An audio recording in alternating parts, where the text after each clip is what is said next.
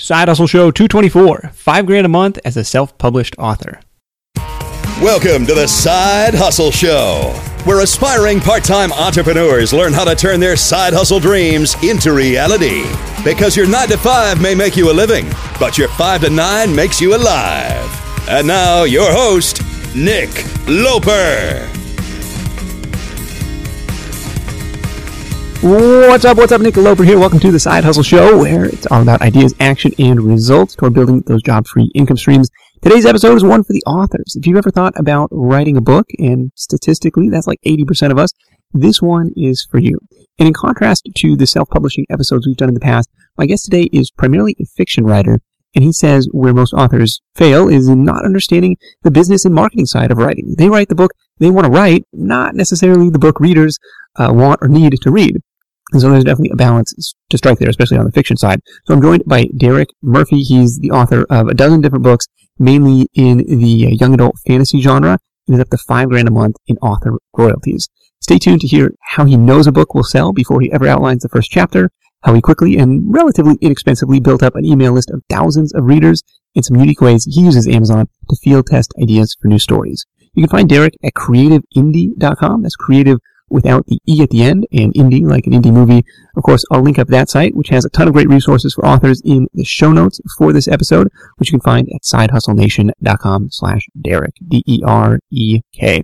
While you're there, be sure to download the free PDF highlight reel from this episode with all of Derek's top tips and strategies.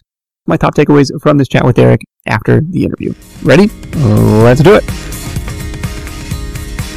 Well, I wanted to get away from client work and be focused on my own products, and I also really wanted to get into writing fiction, which is kind of a goal, but was very challenging. It seems a lot more like a nonfiction book. I can just knock it out, and I don't really care as long as it's solving a problem and people get content out of it. It's fine. Yeah. But with fiction, you really have to create this long reading experience, and it has to keep them engaged through the whole story. So I think it's a lot harder and more challenging, but also more interesting. And the nice thing about fiction is that there's a lot more demand, and fiction readers read a lot faster. So a nonfiction reader might read 1 or 2 books a month, whereas a fiction reader can read 10 or 20 novels a month, because that's just what they do. So if they love, werewolf novels, they're going to buy every new werewolf novel that comes out. So there's a lot more demand, and it's possible to make a lot more money with fiction if you're doing it well, which is why I think there's a lot of opportunity, because there's a lot of competition in nonfiction, because a lot of people know how to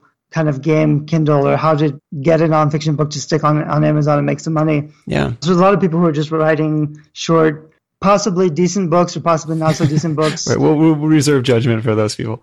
Right. But I mean, because you can make it work with nonfiction, there's a lot of competition, but everyone's kind of doing the same thing. So with fiction, the vast majority of authors don't know anything about business or keywords or Amazon, anything. So because it's their first time running any kind of online business, so they have so much to learn, it's difficult for them to do all the things they need to do to get their books to stick really well on Amazon, whereas I actually know what I'm doing. So I can write, the hard part for me is writing the fiction, and it was really a challenge to kind of get comfortable and have the confidence to put it out there.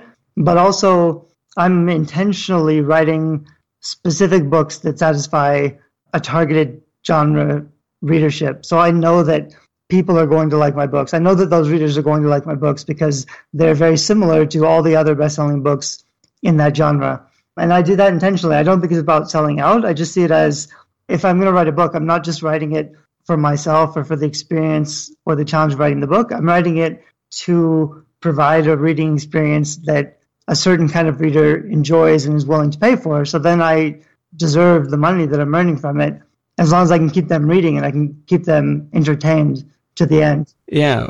Were you a voracious fiction reader yourself? I was when I was younger. Okay. I would go to the library and just come back with 20 books, just a huge stack of books, and get through those in a couple of weeks and go back and get more. Yeah. I read tons. And then I did my master's and my PhD in literature, so I had to read all of the real books, all the big, heavy, classical, famous books. Uh-huh.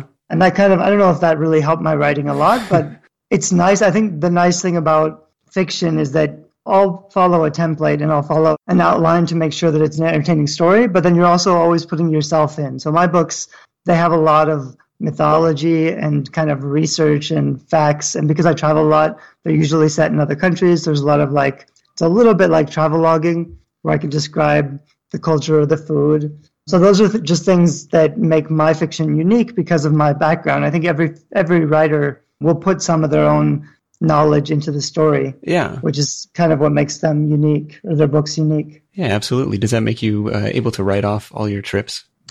It should, yeah. I'm here on research. No, I mean, that's something that I love about, right. All of like the Dan Brown books, right? It's like, oh, I'm reading Inferno and then we'll go visit Florence and Venice and Istanbul. Like, it's really cool, like to be like, oh, we went there. That was in the book. You can follow the path. Yeah, I did that last year. We went to Bulgaria and Hungary because one of mine is set there. And then we went to Ireland for a month because I have one set there. So I really went to the places I talk about in the book so I could see them. Yeah. Which was, I don't know if it's necessary, but I think it's helpful, or at least it's kind of a reason to go to travel. Yeah, that's awesome. Yeah, see it firsthand. Now so you kind of mentioned my understanding of the fiction market is like the hits are going to be bigger than a nonfiction hit, but it's a harder nut to crack, right? For every blockbuster, Harry Potter or whatever else is up there at the top of the charts, like there's thousands and thousands of books that nobody's ever heard of. But you mentioned, hey, I'm going after this specific genre. Like I know people are interested in this topic. So it's similar in, like you said, doing the keyword research, knowing that this is something that people are actively looking for. Can you speak to that a little bit more? How do you know this is going to be a hit before you write it, or know this thing is going to have customers before you write it? I actually don't think there's that much competition because if you're comparing all the books published, then yeah, there's millions of books being published, but 99% of the books being published by indie authors, they don't have a good cover, they don't have a good description, they're not getting any book reviews, and then they don't do any marketing. So their books are ranked, the only competition is really in the top 10,000, because if you're not in the top 10,000, you're probably not earning very much money anyway. So those millions of books aren't your competitors. You only have to get into the top 10,000, and out of those, there's only maybe 100 books that are in your genre that are serious contenders. Okay. And so if I was trying to compete for vampire romance, that's a crazy competitive keyword. So it'd be difficult for me to rank well for vampire anything. However, vampire is the most searched for terms. Is it really? Yeah, it's very, I wrote it down recently, but I'm using KDP Rocket, which is Dave Cheston's tool. Uh-huh. So I'll use that to I'm writing kind of like every genre. I'm writing a bunch of series, and I'm writing 10 different series starters and then seeing which one is the most popular, so I can finish the series that's going to sell the best. Okay. So I'm writing dystopia and vampire and werewolf and everything, but a big part of the success is how many people are searching for that thing. So I have a mermaid book, which does really well for a mermaid book. When people search for mermaids on Amazon, my book will come up, but there's not so much demand. So I can get it sticking at around 7,000 or 8,000 in the top 10,000, and it still earns money. Yeah, I mean, that's pretty strong. Which is great, but it's not as if it was selling well as a vampire book, it would earn a lot more money because there's so many more people searching for it. I have one that's dark fantasy Fallen Angels, and that's kind of midway between vampires and mermaids. So Fallen Angels, that book ranks at about 1,000 in the Amazon store most of the time with very little promotion, and that's the one that's really earning quite a bit of money. So it really depends so much on what people are searching for, and then if you've actually written the type of book that will satisfy them. Because there's a lot of, most indie authors, they're writing the book they want to write that they think is really interesting, and they don't want to consider the market. They don't want to think about the readers or what's popular. And there's this weird literary divide where there's people who talk about writing and writing books, and they think their book needs to be new and creative and different. So they do these genre-bending things where they can't describe who will like it. They can't describe where it fits in. They'll say stuff like, it's completely different from anything else, so I'm not going to label it with any keywords. And that just means nobody's going to find it, because when people are looking for what they want on Amazon, they'll be using keywords like best vampire book or best mermaid book for teens. And if you're not using any keywords, your book is going to be invisible. So it doesn't really matter. At that point, if you don't have a description, your description has kind of two features. It has to have the right keywords so it gets found, and then it has to be attractive to the people who are searching for those keywords so that it gets sold. And a lot of writers, they're just not using any keywords because they don't know how to position their book. They don't know who is looking for their book or what terms they're using. And if your book is kind of invisible on Amazon, it doesn't really matter what your description is like or how good your book cover is because nobody's seeing it. You've got to kind of balance your own creativity with, the story you want to write with what people want to read, it sounds like. So, okay, you mentioned KDP Rocket, which is Dave Chesson from Kindlepreneurs, his keyword research software for Amazon. It is a paid tool. Any other research tools that you like, or how are you using that data? Because it's not like nonfiction where you put that main keyword like as the title of your book, right? Yeah, you can actually. I'm not sure that it's weird because I think books tend to convert better with fiction I've seen both ways. I've seen books with a very short description and only a title and very little keywords that converts really well, but they had to get the visibility first, but then it converts really well. I've also seen people just have this huge long description with tons of keywords crammed in and all these reviews and all these credibility boosters like best-selling book. I've seen both of those work really well, so it's hard to find like a formula that works. For me, sometimes, I'll just say like Shearwater, and then I'll put A Mermaid Romance in the subtitle or the title even. And I'll put a lot of keywords in my description, in my author bio, in other people's reviews. I like to have a lot of keywords. I mean, you can use KDP Rocket to search for all the keywords to see what people are actually searching for and then fix your description. Because after you've written the book, you're really not going to go back and like rewrite the book, but you can package your book and present it in a way that's going to appeal to the biggest audience who are searching for terms that are related to your book, as long as you know what your genre is or who your target audience is. The other kind of easy thing to do, I've been trying out Amazon ads, which can be super good for promoting books because that's kind of like the perfect native content. You advertise your book on Amazon and it shows up under the other books. It looks like it kind of a natural search results. So if you can get a lot of visibility there, that can be a really affordable way to significantly boost your sales, especially if you're in Kindle Unlimited and you're getting paid by the page read. But what you can do in Amazon ads is just add I think it's up to 1,000 keywords. So you can dump 1,000 keywords related to your genre in Amazon ads and then just see which ones actually work, which ones which ones are getting more visibility and getting cheaper clicks and selling the book. And then if you can focus on just picking a few of those that are really working well, you'll know which keywords you need to be focused on. And you can add those into your description, or you could try to get other kind of natural SEO stuff happening. If you travel a lot for work or for vacation, you might be familiar with that feeling you get knowing you're leaving your space unused for long periods of time, and you're still paying for that privilege. But hosting on Airbnb means you don't have to leave your home sitting empty when you're away. Being an Airbnb host isn't just a way to earn some extra cash. It's a chance to share your space and make a guest's vacation all the more memorable. You might be thinking, maybe my place isn't the right fit, but don't write it off just yet. Your potential Airbnb might be right in front of you. Whether it's a spare room or even your entire home, there's an opportunity waiting.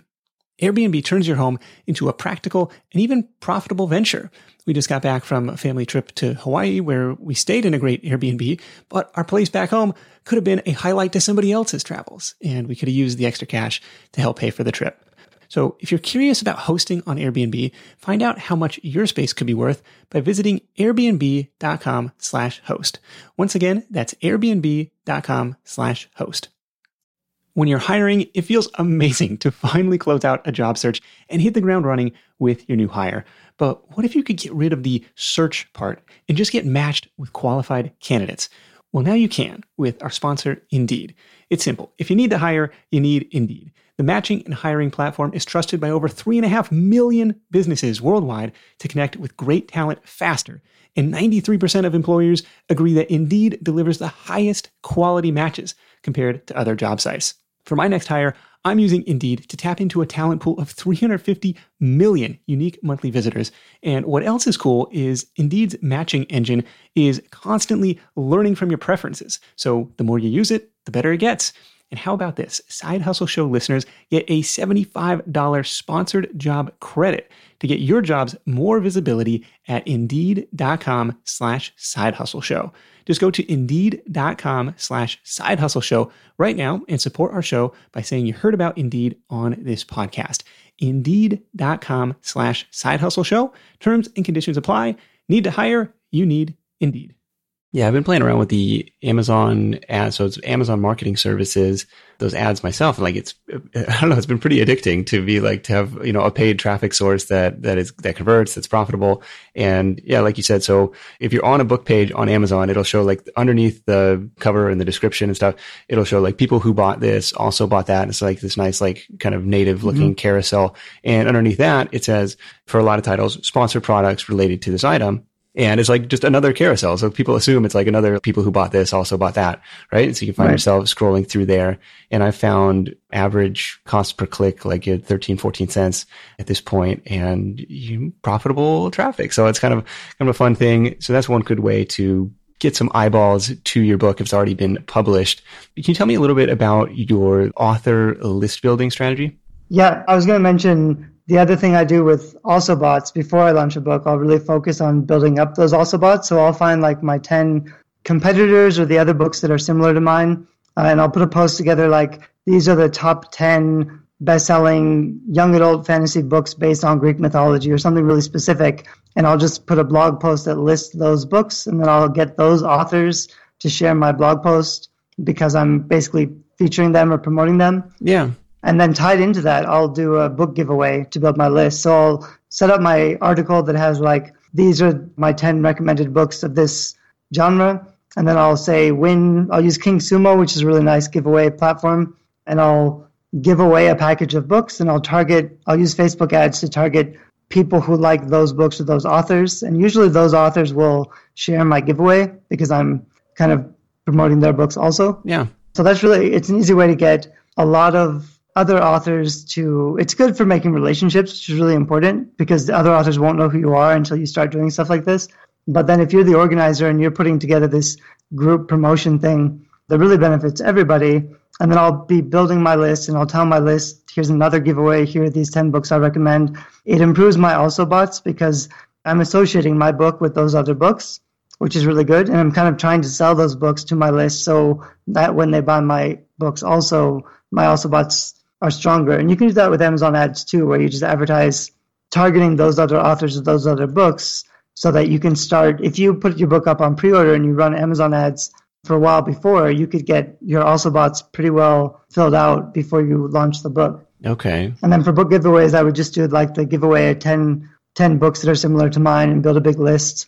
That's done pretty well for me. I built like 8,500 before I launched my first book, and then I've gotten it up to like 30,000 young adult readers in the last year. Wow. Which is enough. Like I kind of wanted to build it up to 100,000 just for fun.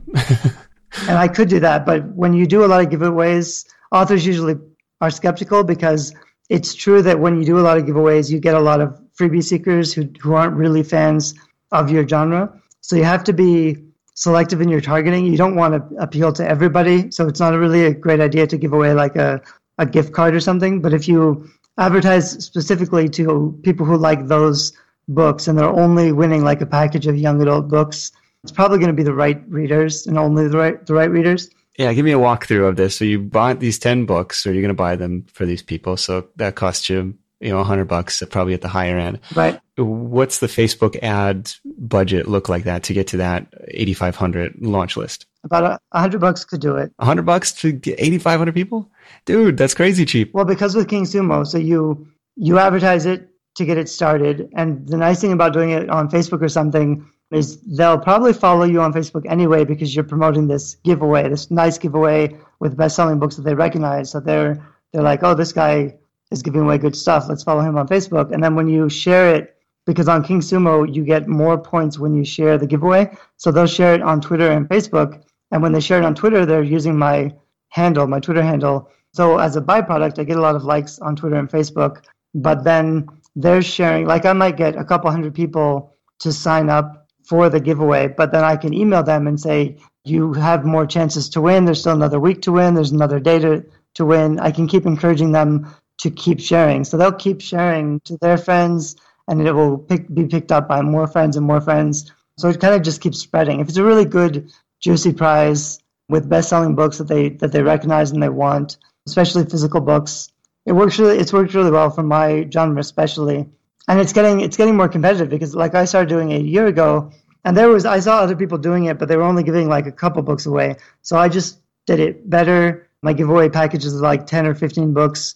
And when I started doing it, there really wasn't other people doing it as well. So it was easy for me to do it better and to get better results. Okay. Now it's pretty common to do kind of joint giveaways. And the way that a lot of people are doing it, they do a joint giveaway with 10 or 20 authors, but then they all share the same list. So then all those people are getting kind of not spammed, but they're getting a lot of emails from a lot of authors at the same time. And they just unsubscribe to everybody, or they're less likely to pay attention. Okay. So when I do it, like I'll include other authors, but I won't share the list because I want to keep control of building that relationship. Because after you do a giveaway, you need to let them know who you actually are. You need to offer them a free book so that they'll try to get into your reading. And then you'll try to kind of screen out the people who actually don't give a shit about your writing and try to keep the people who could become real fans.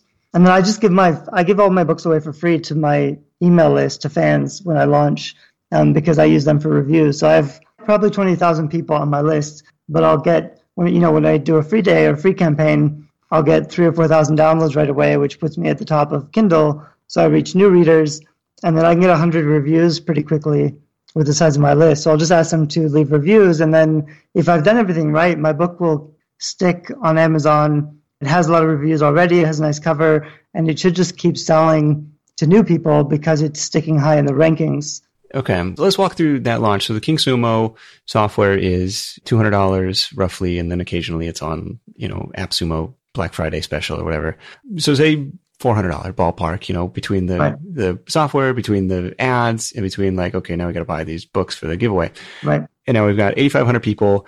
And so we send hey, the book is ready. Timing wise, was it like a week after the contest ended, or was it like, a month? What was that timing like? At first, I just kept giving them more giveaways. So like the first year, my books were free. I put my books perma-free for about 6 months, which was also the really nice thing about perma-free is that on the one hand, when people download a free book, their expectations are lower, so they're more likely to review it more positively because they're pleasantly surprised. Whereas even at 99 cents, it's harder to sell the book and you'll get harsher reviews at the beginning. So the easy way to launch a book if you have no platform is just to put everything out on perma-free and wait till you have 100 reviews. I probably gave away like 100,000 copies of my book. Wow. In the first 6 months, and I built a big email list. This is for Shearwater? Yeah, I had 4 half books, and they all ended on cliffhangers, and then people would sign up on my email list to get the rest of it when I finished. Okay. But I didn't really have to do any marketing because that was just free. So free books tend to stick pretty well on Amazon, and they earn better reviews. But then after like 6 months, after it has a lot of history and it has a lot of reviews, a lot of downloads, I can just switch it to paid, and it will stick pretty well because it has all that history, which is something I'll probably keep doing for new launches. It's just, I don't have to do that anymore because now I have a big platform. Yeah, the way you were calculating it, I'm sure I spent a couple thousand building this stuff. Like the first couple times I did a launch, building my list, doing the giveaways. I spent a lot last year building my platform. Yeah. But now I don't have to spend any money when I launch a book. I can just put it out there and tell my list about it, and it will stick. The one I just put out, Shearwater, like I just put out I put out the half book before, and now I put out the whole book, which is the Mermaid Romance one. And it's earned about $3,000 in the last 2 months. Okay. So it's like I'm not promoting it that hard, but it's doing fine. And it's the one that's not, the other one that's selling a lot better is making more money. But this one, like, I didn't really try very hard on the launch, but it's working anyway, and it's earning money. So, it'll probably earn at least $1,000 a month from now on. People ask me, because they're skeptical about just giving away free books. They're like, how do you make any money if you give your books away for free? Yeah. But I had to do that because I didn't have a platform. And if you're starting out and you don't have any platform, giving away your books for free is just the easiest way to do it. I know a lot of authors who try to sell it at $2.99, and they spend so much time and money and effort trying to promote this book and trying to get people to buy it, and they're not earning any money anyway. So they're really spending more than they earn. And so I just gave all my books away for free to build a platform and to get the history. And now it's pretty easy for me to keep the book selling, which was my intention. Yeah, you could afford to do it because you're paying the bills with the client work during this kind of build-up period. That's true. A couple really interesting things is like, well, it was only half done. It ended on a cliffhanger and it was like, okay, sign up here to get notified when it's ready. Like that's genius. It's like, versus like, oh, I can't publish this until it's complete. It's like, well, I can publish this out to like kind of lure people in, and the permafree thing, just for people's references, so you can publish the same work on another platform like Google Play Books or Smashwords Premium or whatever, and set the price to free over there, and then notify Amazon, hey, would you mind price matching this? Is that still the process?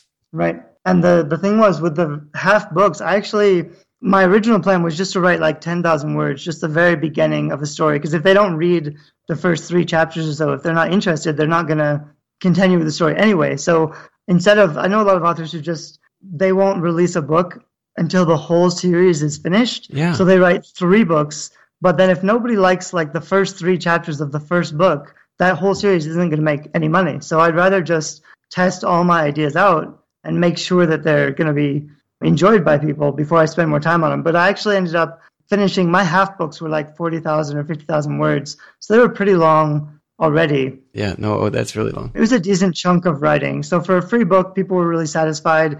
A lot of people, they don't like how I was publishing. A lot of people didn't like that I was giving away free books or giving away half books, but they still signed up to my list, or they still left a good review. They'd say like, I get a lot of 3-star reviews. They're like, I love this book. It was amazing. It was perfect. I hated that it ended. I hated that it wasn't a full book. So it's a 3-star review. But that's actually a good review for me, because all it says is that they liked it, that they liked the story. That's all other readers are looking for. Yeah, and now they can go and find the full title now. Yeah, I'm still it's a weird process of rolling them all out, and I haven't finished all of the ones that I put out last year yet. But I'm starting to. And now that I have a big list, and now that when I put out a full book, I don't need to do all those list building giveaways. I don't have to do permafree for a long time, although I'll probably do permafree anyway, because I really think it helps to get the rank to stick without promotion. So I think that's really helping me get ahead of everyone else. It's just a tactic that nobody else is using yet. Yeah, well, there's a crazy way to kind of validate a book idea, validate a series in this case, and see which one is going to stick and which one, okay, maybe this one isn't worth the time to finish and build out. With all these different titles and irons in the fire, like what's the writing production process look like? Is it just like you in your man cave for, hours and hours every day, like trying to pound out, thousands of words? I'm not a fast writer at all, right? This month I've set a goal of 3,000 words a day, which is a lot for me. That is a lot. That's basically like 10 hours of procrastination and probably an hour of writing, because it's so draining to write fiction, and it's hard to work up to get started, and I'm a really slow drafter. I'm not a very fast at the first draft. I'm a really good outliner, so I can plot it really well, but it's hard for me to write that rough draft. And then once I have a rough draft, I'm a really good editor, so I can go back and clean it up and I can polish it, and that's a lot faster for me because I know exactly what I'm doing. Yeah. But the writing, even if you have a good outline with fiction, the writing is always kind of a stumbling process, so you really have to force yourself to get into it and do the work. And that's why, if I'm lucky, I can put out a book a month, and that's like 70,000 words, and that's a lot of work. That's like, it's 8 hours a day of intention, but it's probably only like an hour. Like I'll do maybe 15 minutes of writing, and then I'll watch 5 hours of TV, and I'll do another 15 minutes, because it's just, for some reason, it's really taxing on my brain, a lot more than other things. It comes in spurts. Yeah, I think for the sake of comparison, like Buy Buttons is 45,000 words, and I think Work Smarter is like 25,000. So, 70,000 is a pretty significant tome to tackle. My Shearwater is actually 140,000. Oh my gosh. The one I just put out. The half book was like 70,000 before, and the new half book is 70,000. So I just put it out as one big. It's hard to decide where to split them, because I've realized that my stories are really long, and I get paid by the page read, so I earn more because it's a really long book. But on the other hand, it might be smarter. Like Scarlet Thread, which is the one that's actually selling better, the whole first story would have been that long. So I just kind of picked a place for it to end around 70,000 words. And that's book one. And it kind of still ends on a cliffhanger, but I'll just pick the story up again in the next book. Okay, fair enough. But the nice thing is now, like with Scarlet Thread, that sells really well. And I just have a link in the back to pre-order the next book. So I've already got 500 pre-orders for the next book in that series that I haven't really started promoting or talking about yet. It's up on Amazon on pre-order, and I have a link in the back of the book, and that's enough because people read the first one, they can get the second one right away. Oh, okay. That's an interesting way to do it. And it kind of is a little bit of a debate between me and a friend of mine versus like, yeah, do you put your book up for pre-order? And I mean, I think that's a genius way to collect pre-orders. But the challenge that I had was like, well, so you build all this hype, and then on launch day, there's 0 reviews. And so it looks like a ghost town versus what I did was like, okay, I'm going to really quietly put this up on Amazon. I'm not going to tell anybody about it other than my launch team and be like, okay, you guys can go get a copy. You guys can go leave a review. And then by the time public launch day rolls around, there's already 25 reviews. So like, okay, now it looks like this is legit versus like other person with 0 or single digits. But right. I did not have the foresight to like, hey, you could pre-order this, in the back of the book. It's hard to do a whole launch. I do the same thing. I'll do a pre-order, but then I won't really talk about it when it's live.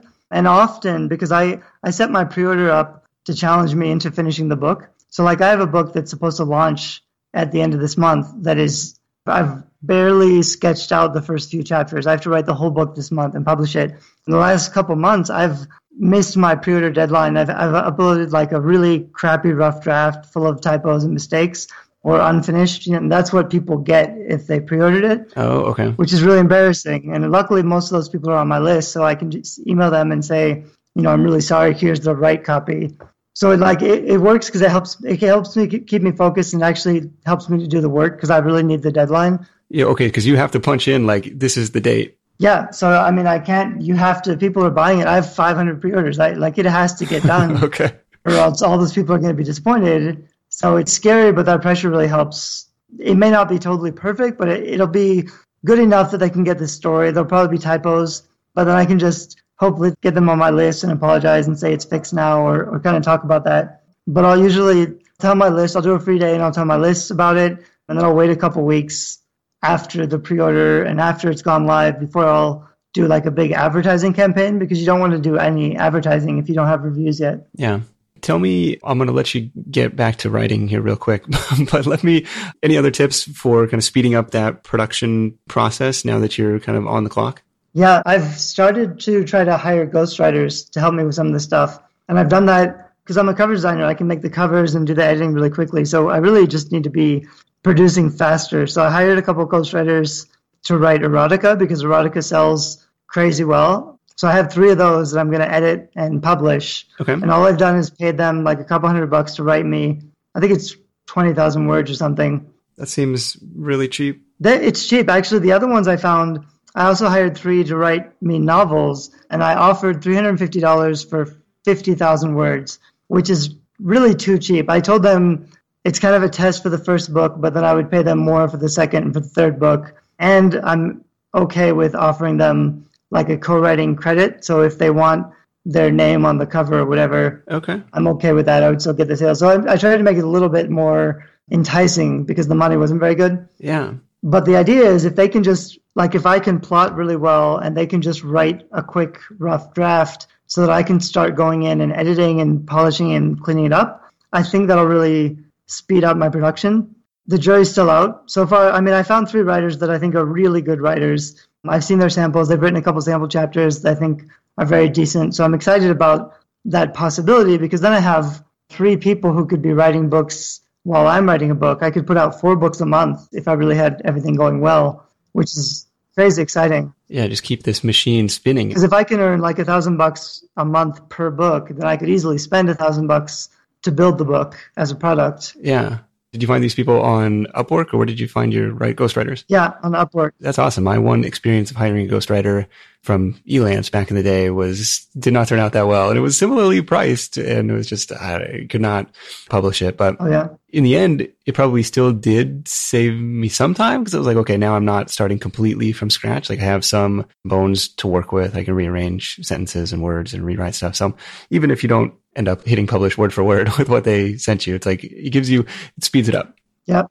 Some of the stories I've had like a very loose, rough outline, and these ghostwriters have, before they started writing or working on the story, they kind of helped me to organize my outline, and they added in some scenes. Even just, I feel like it's just for doing that I've already gotten my 350 value because they've made the story stronger and they've added a few scenes. It's really hard to kind of fill out the middle of a novel. So I tend to have, like, there's a bunch of space in the middle where you want more stuff to happen, because otherwise you just kind of go from big plot point to the next plot point. Okay. So I found, even if they were just like helping me to organize my thoughts or to make the outline so that it's easier for me to know exactly what happens in the plot, that's pretty valuable too. So so far I'm happy. I think this will work out. It's not going to be, they're not going to provide something that's ready to publish, but they'll provide something that I can work on that should save me some time. And I'll do a lot of editing, revising, and fixing. But I'm, like I said, I think that's where I'm better anyway. I'm a lot faster at that part of the process. Absolutely. So, Derek, this has been fascinating stuff. If I ever dip my toe into the fiction waters again. So I tried to write, well, I started, I don't know if I want to admit that. I started writing a fiction book probably over 10 years ago. Maybe I'll have to pick that one back up. I think the plot would still be pertinent today. But so we'll end it here. So creativeindie.com, just creative without the E. It goes straight into the I there. So we'll link that up in the show notes for you at sidehustlenation.com/Derek. And we'll wrap this thing up with your number one tip for Side Hustle Nation. Number one tip is what I say in Creative Indie is just you need to focus on providing value. If you want to make a business, you have to make something that other people want. And so a lot of people, they're focused on their passion or what I want to do in my life or what makes me happy. That's not necessarily going to lead to money. You have to offer something that people are willing to pay for and position it well and package it well. You learn how to sell, you learn online business, but you have to really be focusing on helping other people. Then finally, when you've built up your big platform and you have traffic and you have a lot of business acumen, you know how to make money online, then it's a lot easier to decide what you want to do and make it work because you don't have to work as hard. But in the beginning, if you need to start, it's so much easier to make money with anything, with fiction or nonfiction or any online business, if you really just focus on helping people and providing value. I love it, man. That's what we're all about. Derek, thank you so much. We'll catch up with you soon. Thanks a bunch. All right, my top takeaways from this call with Derek. Number one is the rule of the internet. Remember, people are only ever online for one of two reasons. Number one, to solve a problem, or number two, to be entertained. And Derek is targeting the entertainment side of that, but he's doing it in a real strategic way. And that kind of goes back to his whole keyword research and genre research thing before even putting pen to paper on these books. Takeaway number two is it's a business. There was a non-insignificant investment in time and money for Derek to build up his writing business to where it is today. And during that time, he was bankrolling that investment with money earned from freelance work and other projects, just like you might bankroll that investment with your paycheck from your 9-to-5. But he had a purpose and a vision behind it. And even though it was a creative pursuit, he pursued it as a business from day one. And takeaway number three is to build that list. As an author, this is your most important asset, a group of people who volunteered to hear from you and want to read more about what you have to say. One other quick note is when Derek mentioned he was getting paid by the number of pages read, he's talking about the Kindle Unlimited program under KDP Select. Basically, you give Amazon exclusive rights to your book. They're going to let people borrow it for free and pay you based on how many pages those people read. Currently, around half a cent a page. If your books are shorter, like mine, it's not a huge moneymaker. I'd rather just make a sale. But if you're writing 140,000 word epics that can keep people engaged, those royalty fees based on the pages read can add up fast. If you'd like to download a free PDF highlight reel from this episode, head over to sidehustlenation.com/Derek or use the link in the episode description of your podcast player app. That's it for me. Thank you so much for tuning in. Until next time, let's go out there and make something happen. And I'll catch you in the next edition of the Side Hustle Show, where you'll meet a practicing doctor with a side hustle that's near and dear to my heart. I'll see you then. Hustle on. Thanks for listening to the Side Hustle Show at www.sidehustlenation.com.